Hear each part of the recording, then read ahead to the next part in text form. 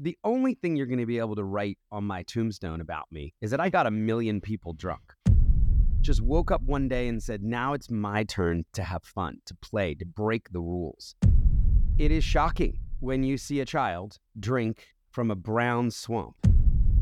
Hi everyone, and welcome to this episode of the podcast in partnership with Najahi Events. Today's guest, what a human being. Let me tell you his story. After a decade of indulging in his darkest vices as a nightclub promoter, he declared spiritual, moral, and emotional bankruptcy. He spent 2 years in a hospital ship off the coast of Liberia, saw the effects of dirty water firsthand, and came back to New York City on a mission. He's the founder and CEO of Charity Water, a non-profit organization dedicated to bringing clean, safe drinking water to people in developing nations. Through Charity Water, Scott has created public installations and innovative online fundraising platforms to spread international awareness on this issue. With the help of more than 1 million donors, that's just nuts. Okay, Charity Water has raised more than $750 million. That's $750 million and funded nearly 121,000 water projects in 29 countries. When completed, those projects provide over 16.8 million people with clean, safe drinking water. He was recently recognized in Fortune magazine's 40 Under 40 list, the Forbes magazine Impact 30 list, and was recently number 10 on the Fast Company's 100 most creative people in business. If you'd like to contribute to make the world a better place, then the next guest, Mr. Scott Harrison, will blow you away. He genuinely has changed the world, and it's an honor to have him on the show. Cue the music.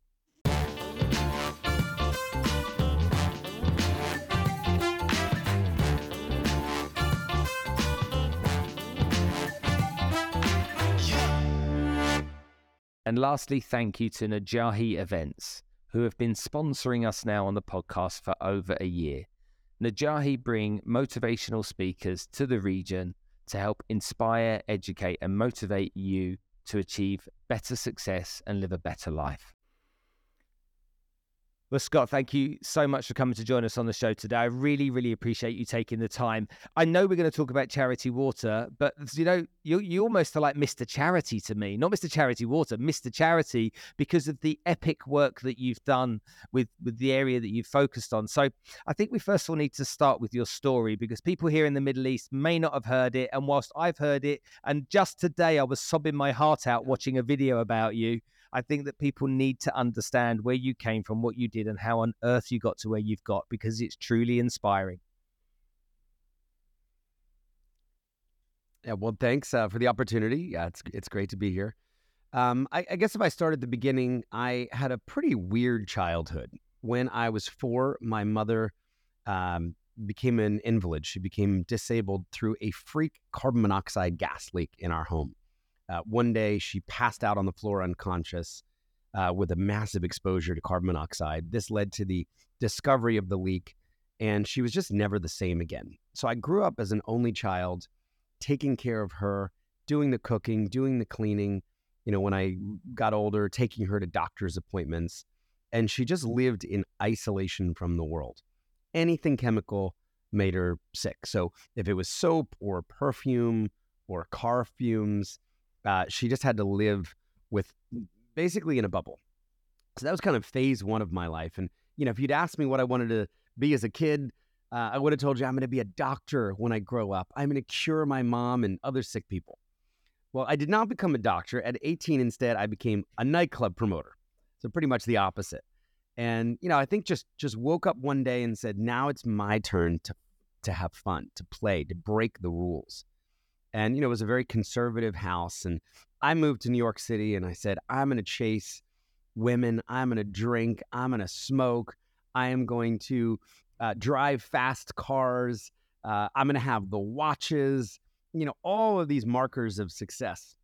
And I'm going to make it in the Big Apple. And, you know, this is a kind of crazy job where you can make a lot of money effectively partying for a living. You know, you are the auteur of the party. And over the next 10 years, to the horror of my parents, I worked at 40 different high-end nightclubs in New York City. And, you know, we would have the models and the celebrities and the rap stars and, you know, Bentleys lined up outside. I'd be standing on the inside looking through one-way glass deciding who got inside the club. So it was this kind of it was a life that maybe looked great and glamorous on the outside, but was really soulless and hedonistic and selfish when you peeled back that first layer. So I did 10 years in the business, and then, at 28, kind of woke up one day. I had some health issues, maybe no surprise, because of the way that I was living, and just realized, man, if I continue down this path, the only thing you're going to be able to write on my tombstone about me is that I got 1 million people drunk, maybe 5 million people, maybe 10 million people wasted. And what kind of legacy is that? And I realized how far I had come from this really wonderful foundation of spirituality and morality that my parents had brought me up with. And I wanted to get back home. So there's this kind of cliche story of the prodigal son who, travels around the world and squanders an inheritance and finds himself in a pig pen. I was kind of in that proverbial pig pen, and I wanted to go home. I'm a pretty radical guy, so I said, I'm going to sell everything I own. I'm going to start life over at 28 years old, and I'm going to see if I can be useful. And my idea was to go and volunteer on a humanitarian mission in the poorest country in the world. And after a lot of rejection and a lot of denials from big humanitarian nonprofit organizations, because it turns out they're not looking for nightclub promoters, that this is not the profile of volunteer that they're typically looking for, I found this one opportunity to go live in post-war Liberia, West Africa, as a photojournalist on a medical mission. And it was these unbelievable humanitarian doctors and surgeons. They were giving up their vacation time. They were coming from 41 different countries around the world to offer free medical service to people who couldn't afford it in countries where there just wasn't access to hospitals and high-quality care. And Liberia had just come out of a brutal 14-year civil war. So this was actually the poorest country in the world. Because there was data, it was placed at the very last place of the United Nations Development Chart. There was no electricity. There was no running water. There was no sewage that was working. There was one doctor for every 50,000 citizens. So if you got sick, you were just out of luck in this country. And I was so excited because we were bringing doctors, we were bringing physicians into this country, backed by 14,000 United Nations peacekeepers, which was the largest force ever deployed in the history of the world at that time. So I go into Liberia, and I'm taking pictures for free on this medical mission. And I'll never forget my third day in the country, 5,000 sick people turn up to stand in a parking lot outside of the soccer stadium in the center of the country to be triaged by our doctors. And the problem was we only had 1,500 available surgery slots.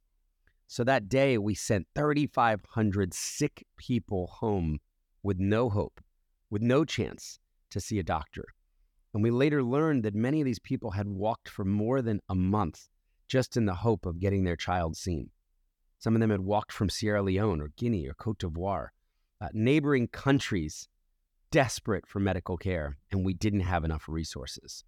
And that really started me on what's now been a 20-plus year journey in response to what I saw.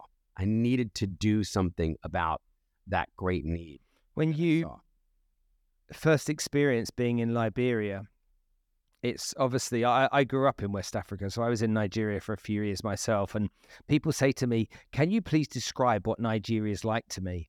And I used to say, you can't describe Nigeria. There's no way that I can use words that would do enough justice to what you smell, taste, feel, experience while you're there. So when you think about what it was like when you were first there, was it a massive shock to the system? It was, but it was alive and humming with activities and almost a possibility. This oppressive war had ended. The war leader he'd fled the country. In fact, they caught him trying to sneak across the border in the boot of a car. And I think it was a really exciting time. It was a tenuous peace. I think there was both excited anticipation of a country that could rebuild, and also maybe a nervousness that it could slip back into conflict. But I'd never experienced anything like it. I mean, there were tanks and razor wire and helicopters flying. There were the Bangladeshi troops and the Swedish troops and the Norwegian troops and it was a Now, fascinating. experiencing the suffering of these people, what kind of an impact did that have on you emotionally? I'll never forget. So my job, I forgot to mention one thing. To volunteer for Mercy Ships meant I also needed to pay them $500 a month. So this was pretty much the opposite of my life, spraying $1,000 bottles of Cristal champagne, from a DJ booth down on the crowd, right? I'm paying $500 a month to volunteer in this country. And my actual job, my volunteer job, was to document all 1,500 people for the medical library, and then to tell the stories of these people as they became transformed by these doctors and surgeons. So I'll never forget the first kid I met, and his mom was really smart to bring him to the front of the line. She brought him there to that football stadium days early so that he would get seen. And he was a 14-year-old boy suffocating to death with a volleyball-sized pink tumor that occupied his whole face. And I remember his mom took out this small photo, and through a translator, she said to me, 4 years ago, I had a healthy 10-year-old boy. And she shows me this handsome kid. And then this tumor started growing, and there was no doctor to take him to. There was no surgeon. So she took him to the witch doctor, and that didn't work. Those spells, the chicken blood spread on the tumor just didn't work. And it grew and it grew. And here was a little boy suffocating to death on his own face because he didn't have access to medical care. And he was terrified. And I just remember weeping. I went in the corner of that stadium and I broke down. And, thankfully one of the doctors came over to me and kind of kicked me in the butt and said, dude, you're going to see so much worse than that. And you're going to have to do that 1,500 times. So why don't you man up and focus on the hope? We're here because we're able to help kids like Alfred. And you're going to watch him go home with a completely new face and a completely new life. And that turned out to be true. And that led me, really, that idea of focusing on the hope was really catalytic for the next year that I would spend with Mercy Ships. When that year ended, I just didn't know what was next. So I just went back for another year. And that's when I discovered the water issue. That's when I discovered that the source of so much of the sickness we were seeing was simply because people didn't have clean water. And I learned these two things. I learned that half the country was drinking contaminated water from open swamps, brown, viscous rivers. So kind of imagine chocolate milk. Ugh. And I learned that half of the disease in the country was because people were drinking contaminated water and didn't have access to sanitation and hygiene. So I remember being in the villages, looking at these sources of water, saying, I wouldn't give that to a dog. I wouldn't let livestock drink water. And I'm watching these children drink and sometimes even get sick in real time. You watch a child drink and then vomit and then drink more and then vomit. And I remember taking these pictures that I was taking to the doctors. And the chief medical officer said, yeah, we know. This is one of the reasons why 5,000 sick people are standing in a parking lot, waiting to be turned away. Why don't you go work on this? Why don't you try to bring clean water to every single person on the planet? Make that your life's mission before you die. And I don't know, there was something so simple about that when you tell a 30-year-old kid who's just been through 2 years of proximity to these great needs. I said, all right, that sounds good. I'll try to do that. So I went back to New York City and I started telling everybody I'm going to try to bring clean water to every human being on the planet before I die. And at the time, there were 1 billion people living without water. It was 1 in 6 people alive. As we record this today, 20 years later, it's 1 in 10 people alive. It's 771 million people. So still, an extraordinary problem of epic proportions, but we've actually made some When progress. you think about that progress that you've made, that's something that's got to make you very proud what you did. But before we go into that, tell me, yes, simple. Yeah, go solve the water problem, pal. Go and have a go at that. Have a crack at that one. And then from there, you lean on your experience in your previous career. And it's like, how do I start? Let's do a party. Let's try and raise some awareness. So I thought that was fascinating. So tell me more about that. Yeah, well, okay, so that's a very simple mission. So I think it started there. What are you going to do? I'm going to bring clean water to people in need around the world. We know where these people are, and there's lots of data that kind of can very clearly articulate the problem. People shouldn't be drinking dirty water. Human beings need clean water for life, to thrive, to flourish. I had the advantage of being 30 and not knowing anything about charity or philanthropy. So I was talking with people who went to clubs, and they worked at Sephora, and they worked at the local bank. They worked at MTV or VH1. And as I started talking to people, I realized there was this huge skepticism and cynicism when it came to donating to charity. I learned 42% of Americans said they don't trust charities. I learned 70% of people who were polled believe charities wasted their money. 7 out of 10 people believe charities are not good stewards of the financial donations that they're getting.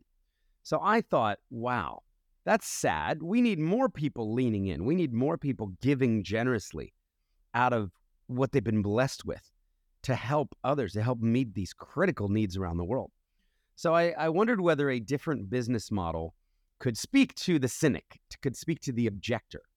And my big idea was, what if I could promise the public that 100% of all donations we ever took anywhere around the world would go directly to help people get clean water? They would go directly to construct water projects.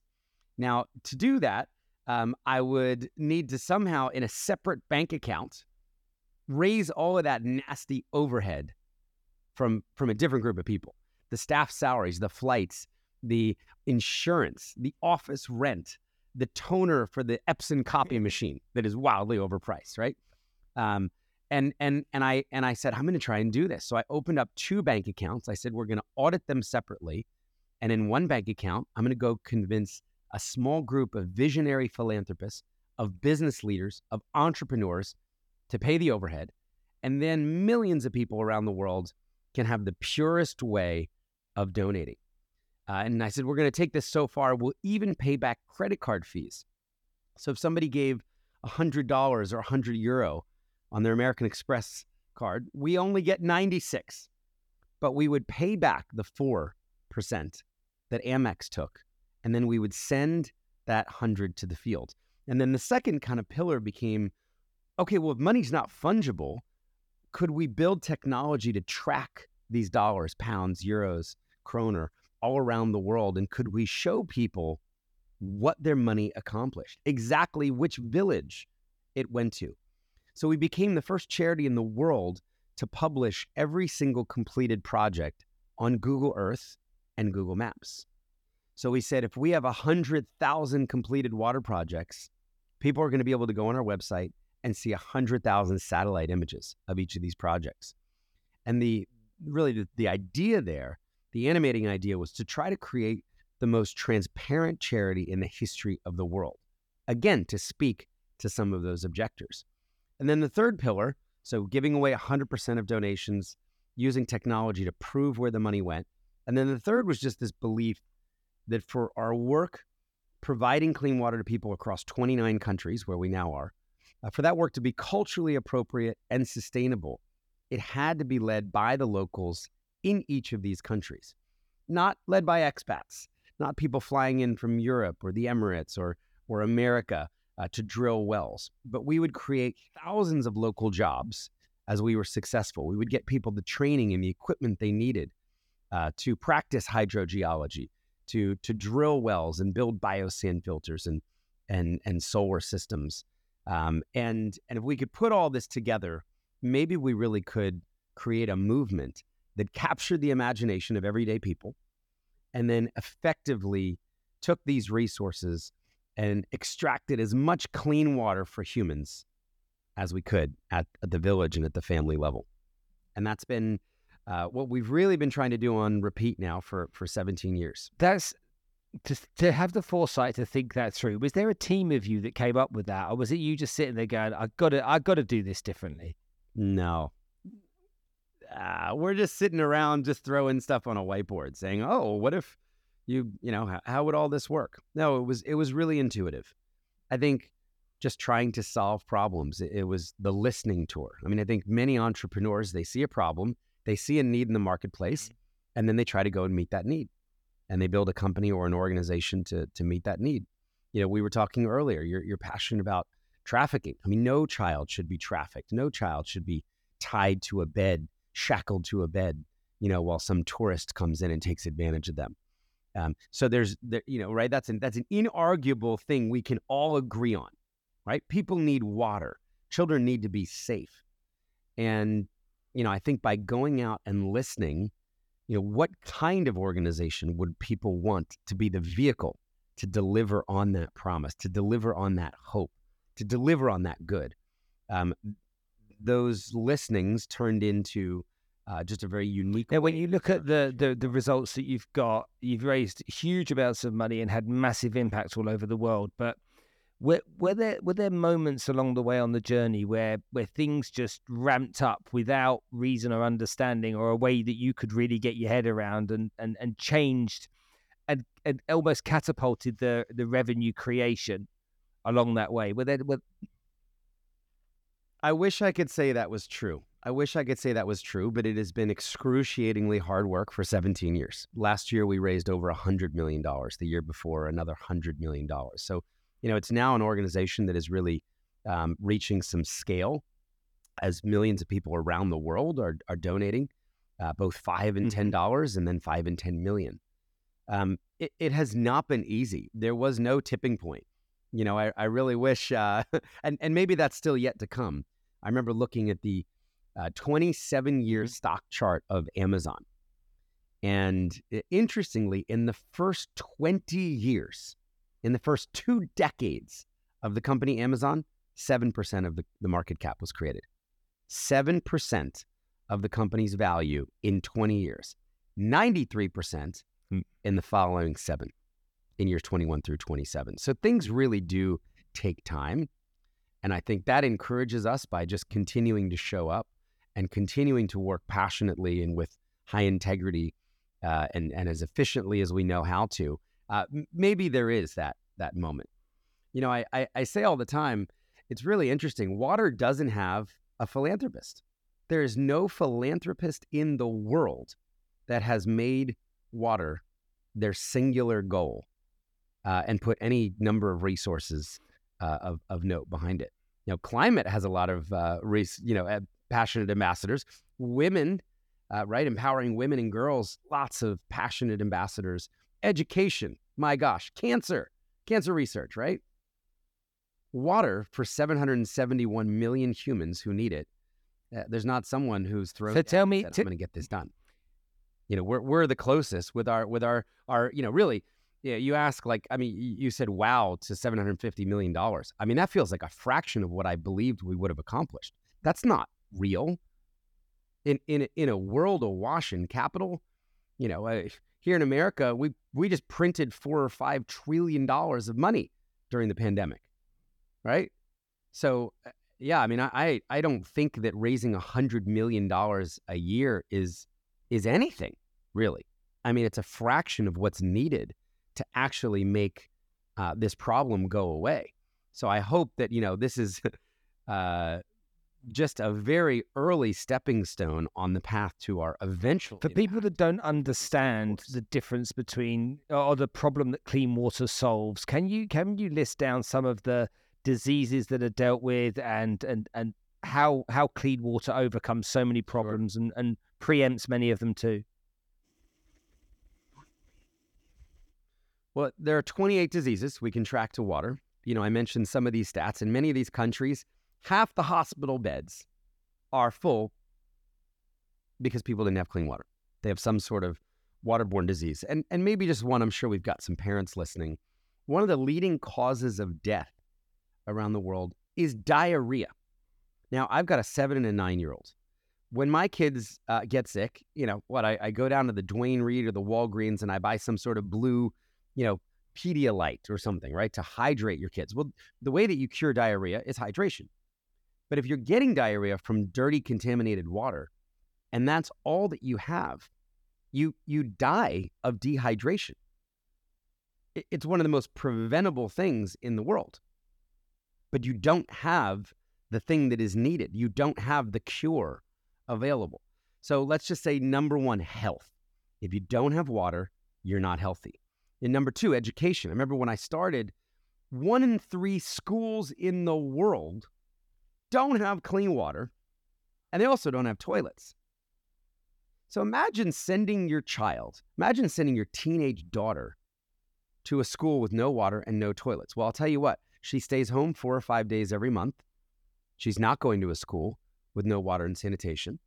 Well, that means she falls behind in her studies. There's already enormous social pressure in so many of these countries because the girls are useful doing other things. There's so many other things to do around the house, to go get the water, to go get the firewood, to help garden, that they drop out of school. So water is one of the main things that is preventing girls specifically from being educated around the world. Women, it's always the women that are getting the water. Again, when I started Charity Water, I remember the stat was 40 billion hours are wasted by women every single year walking for water just in Africa. And that's where about a third of the global problem is, just in Africa. If you take 40 billion hours, it's more than the entire global workforce of the country of France. More than every single person in France working in a year, adding up to a massive GDP, wasted by women who are walking for water that's not even clean. It's not even useful. So, and then I guess, the last thing maybe to touch on, so there's health, there's education, there's the burden on women and girls. And then the last is kind of wealth. There's a lot of data that's come out that found if you can simply bring water and sanitation into a community, you make that community 4 to 8 times richer, 4 to 8 times more productive when you can take that lost time. And I'm not exaggerating here. A typical woman in Africa might walk 6 hours every day, 7 days a week. So it's 42 wasted hours for water that's not even helpful to her family. Water that's in many cases poisonous, that is killing her children. And she knows it. When you can reclaim that time, we hear wonderful stories of entrepreneurship, women that'll start businesses baking donuts in their village, making bricks, selling peanuts or rice at the market, earning extra income for school uniforms so they can put their kids through school. So, there's health and there's education and there's empowering women and girls and there's wealth and economic activity. If you just think about your own life, if you didn't have clean water, how radically different your life would be. But, pretty much I'm guessing 100% of the people that are listening right now did not wake up this morning and just consider themselves so blessed as they brushed their teeth or made their coffee, or took a bottle of water to the gym. It's just something that, the 90% of the world, we were born into that part of the world where we take this thing for granted. It comes out of taps. It's readily available. We've all experienced a dose of diarrhea in our lives. So we all know what it's like to get that. And it's, for most of us, a one-off situation, or not very often would we experience it. Imagine if you had to live with that day in, day out. Imagine if that was your life every day, waking up with stomach cramps, not being able to consume stuff, sitting on the toilet and feeling like that. That's such a simple way of trying to understand it. For me, I really believe that as you talk to me, that you have such purpose behind what you do, that it's without trying to big you up. When you say we print 4 trillion, 750 million's not a lot of money, it's almost like a state of mind that you have. Now, I'm sure at the very beginning, the first million must have been mind-blowing for you. But now it's just like, come on, this is the biggest problem that we've got. We can solve this. More money will solve this problem. I forgot the name of the book that came out recently about the amount of charity donations that go into Africa. Of only 15% of them actually hit that point because of the corruption involved in some of these countries. You making the promise that 100% was going to go to it because of the cynicism around charity is actually a really important point. How have you been able to ensure that that's taken place? And have you faced resistance along the way and pushback from governmental organizations that are like, no, you're not doing it that way. Cross my palm with silver, sunshine. Otherwise, it's no. Yeah. We have a really different model, even when it comes to implementing. So we work with 55 local partners. None of our money passes through any government entity. So it is finding the local NGO, the local non-governmental organization that has a proficiency for implementing high-quality, sustainable water projects, and then a desire to grow their impact. That's kind of the criteria we're looking for. If you were to tell me today about a fantastic potential well drilling organization in Burundi that you'd come across, who you think could be a great implementing partner of Charity Water, it would take 18 months from the moment we started vetting that organization to when they got their first dollar from us. There's such a rigorous process now, as a mature organization, of auditing both the programmatic quality, the sustainability, the finances of these organizations, really to make sure that the money is getting directly there. I know this sounds kind of crazy, but there is an actual audit right now and a partner who is going to be put on probation because they found a $26 expense that was forged. Somebody went and said they got gas, but didn't get gas. So just to say, just to show, and that will actually trigger kind of an audit and then an assessment of controls and such. But that's the level of expectation that we have. Is we want a receipt for $26 of gas, even in the bush. So we spend millions of dollars now on that whole team that is looking after this portfolio across 20-some countries and 55 local partners. Again, that whole team is paid for by these 100 or so overhead donors. So that's the model today at scale. 131 high net worth families pay all the overhead. And it's the founders of companies like Shopify or Adyen or Pinterest or Twitter or executives at Google, people who understand that you need really talented people, and you need to retain that talent. And then millions of donors in the other bank account are able to give $1 or $1 million and know that all of that money will reach the people directly. So it's a very unique model. It is difficult, right? I mean, you have to kind of run these two different bank accounts or different interests, really, donor interests in perfect balance. And, I'm proud to say that over 17 years, we've never taken one penny. We've never borrowed one penny from that water account. Every single penny has been sent out. Amazing work. And, maybe you don't realize how well you've done, and maybe because there's so much more to do, you don't think about that. But it's really amazing work. Now, lots of other organizations that are trying to do the right thing and trying to raise capital to solve problems,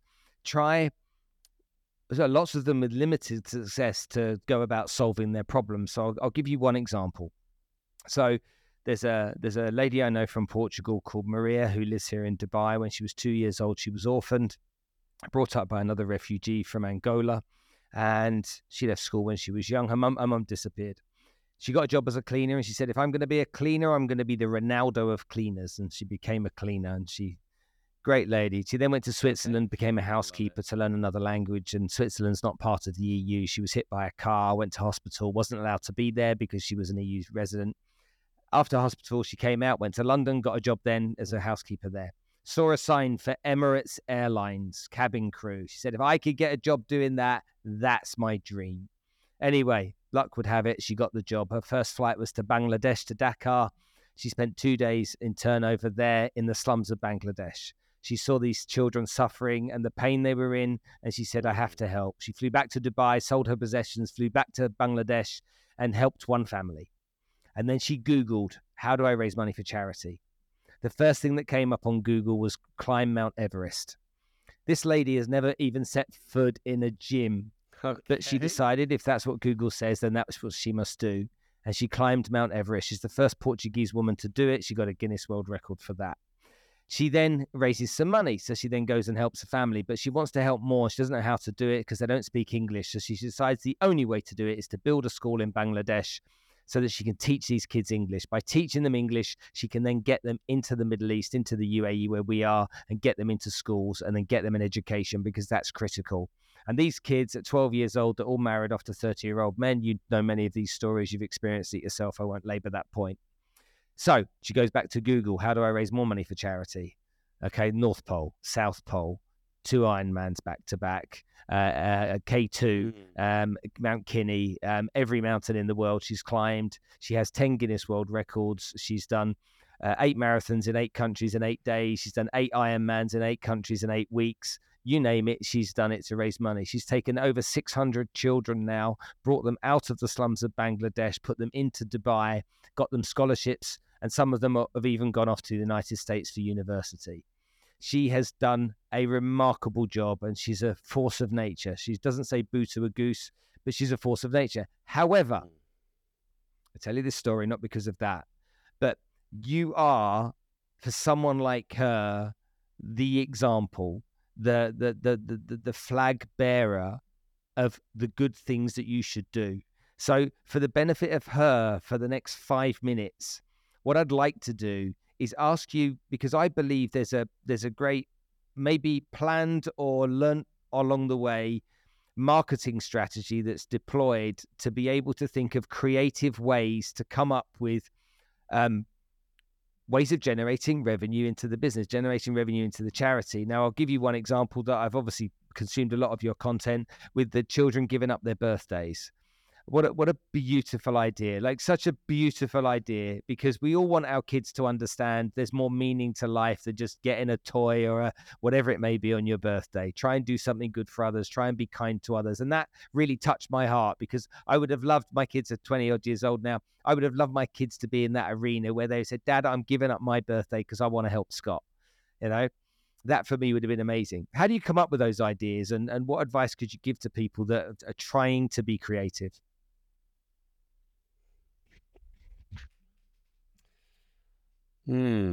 I just gave up my birthday. You know, I was thinking once, I'm turning 31. I don't need a watch. I don't need a wallet. I don't need a gift card from friends or family. I don't need to throw a party. What if I could turn my birthday into a giving moment, a generous moment that would bring the people that know and like me together, and others would benefit. Others might be able to have more birthdays if they got access to clean water. And I just tried it. And I asked for my age in dollars. Most people I knew had, about $32, 31, actually it was 32nd birthday. Most people had $32, and it wound up working. And then I met a 7-year-old kid and I said, hey, you're turning 7. What do you think about this idea? And then an 89-year-old, and then a 64-year-old. And then that movement just started to grow. And we just kept asking for more and more birthdays. And then some people said, I love this idea, but my birthday's 9 months from now. What can I do right now?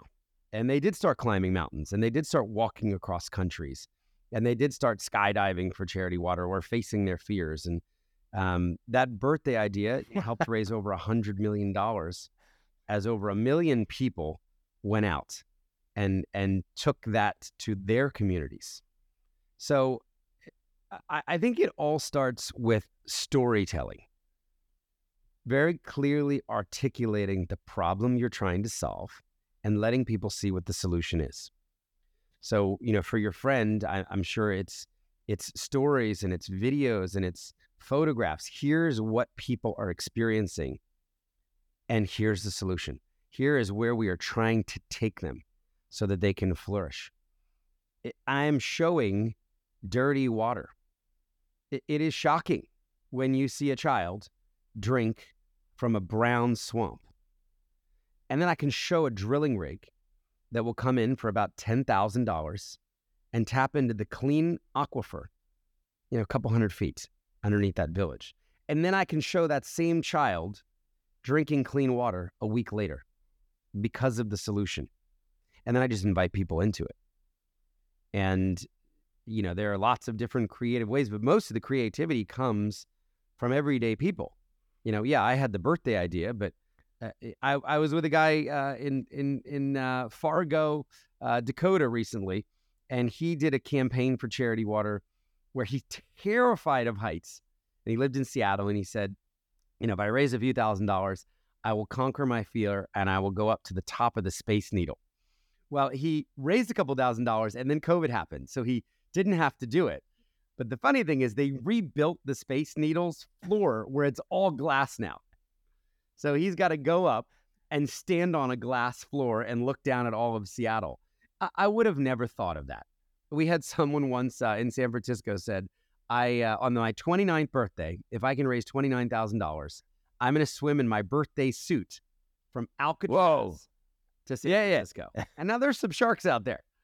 So, all her friends made sure because of her creativity, because of this, that she raised $29,000 and then she delivered and she did it. And she inspired a bunch of other people to be creative. What is in your hand? How can you use, I think the question is, how can you use your time and your talent or creativity and your money in service of others? How do you end some of the needless suffering that you see, either in your local community, with issues like ours, in the global community? And then, how do we move people from apathy to action, right? It's so easy just to say, oh, what could I ever do about the global water crisis? What could I ever do about refugees in Dhaka and Bangladesh? But you start with one. I built one well, and now there are 120,000 water projects. She helped one person, and now I'm sure she's helped thousands. That's a really, really valid point.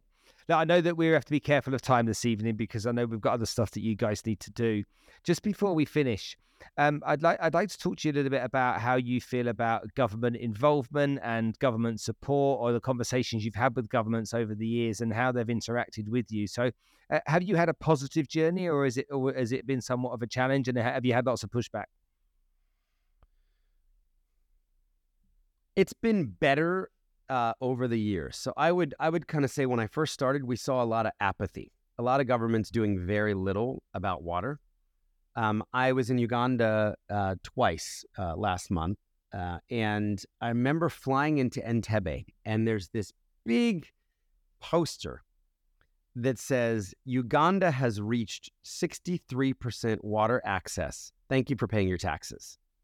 Yeah, the Ugandan government is putting out a metric, which is, it's not 100%, right? It's not 90%, it's 63%. And actually linking that to tax dollars. And they are spending money on water projects. Now, it's a fraction of what's needed. The GDP, the available tax revenue in so many of these countries it's such an order of magnitude away. The budget for the New York City school district is larger than the GDP of many of these entire countries. So, what's actually needed to solve these problems, when you have an agrarian society in some of these countries, 90% of the people are just subsistence farmers. There's no tax revenue coming when you're taking your plot of land and that's what you're living off of. But we've been really encouraged. The Rwandan government now matches charity water donations in investments in the country, 90 cents on the dollar. So if I put in 10 million, I get 9 million, about 4.5 million from the federal and 4.5 million from the district. And then now we have a $19 million water project budget in that area. So we're seeing encouraging signs rather than more so in the right direction. Okay, a couple other things. When you think about the lessons you've learned along the years, what are the biggest lessons that you've learned about yourself, about this world that we live in, and the people that you've worked with? What's been for you the highlights? I mean, I think, for me, far more important than what we do or accomplish is how we do it. So integrity, generosity. I mean, I think much more about values and the way that we work, the way that we act, the way that we treat others. The core values of the organization are far more important to me than the amount of money that we raise. I mean, if we were raising money but cutting corners or compromising in any way, I would sacrifice that upside to do things with the highest level of excellence, with the highest level of integrity. I think sometimes that we just don't think big enough. I had this really extraordinary moment where I'd asked somebody, and this is a kind of famous billionaire who I'd been in a relationship with and had traveled with to Africa. And I wound up asking them for $10 million. This was a huge gift. I was so nervous. I mean, this is a lot of money to ask for. And this has only happened to me once, but it was really formative. And the person came back and said, we did it in a beautiful proposal. It was really thoughtful. It took us 4 months to craft this bespoke proposal. Came back to me and said, why'd you ask for so little? And then they made a $40 million commitment. Why did you ask for so little? And I think so many so many charity workers out there, so many people are thinking too small. They're coming with a poverty mentality. Oh, I wouldn't want to offend the donor. I'm only worth 10 million. I'm only worth $1 million. I'm only worth 100,000. I'm only worth 10,000, depending on what point of the life cycle. And I think there's a boldness out there. I don't get to keep a single penny of that 40 million. In the case of this gift, 100% of that will go out across 21 countries and give 1 million people access to clean water. So there's no benefit for me. So why am I not advocating? So my limiting belief was asking for 250,000 people to get clean water when somebody was willing to give 1 million people clean water. 750,000 people in the balance there. Now, you have to build proficiency. We know exactly what to do with $40 million. We will operate with the highest level of scrutiny and transparency and all the stuff that goes in there. We know exactly what to do. If you'd asked me 10 years ago, I would not known how to implement $40 million at scale across 21 countries with the level of rigor and transparency. So you have to build the credible organization as well. But once you've done that, I think you've really got to be bold. Amazing. That's such a great lesson for people. And that's a lesson in life, I think, as well. A lot of us don't think big in so many things. We play the small game when we don't really need to. And that's it, 40 million or 10 million. The reality is none of it's your money anyway. You're just trying to get someone to do the right thing. Absolutely awesome. That's right. Scott, you're a legend of a human being. You're one of the kindest people on the planet to have done what you've done. I don't know who gives you a pat on the back or how often that ever happens, but from me, genuinely, it's an absolute honor to be sat with somebody that's worked as hard as you have in service of others in the way that you have. And my hat, sir, is taken off to you and your hard work. So thank you so much for coming to join us today.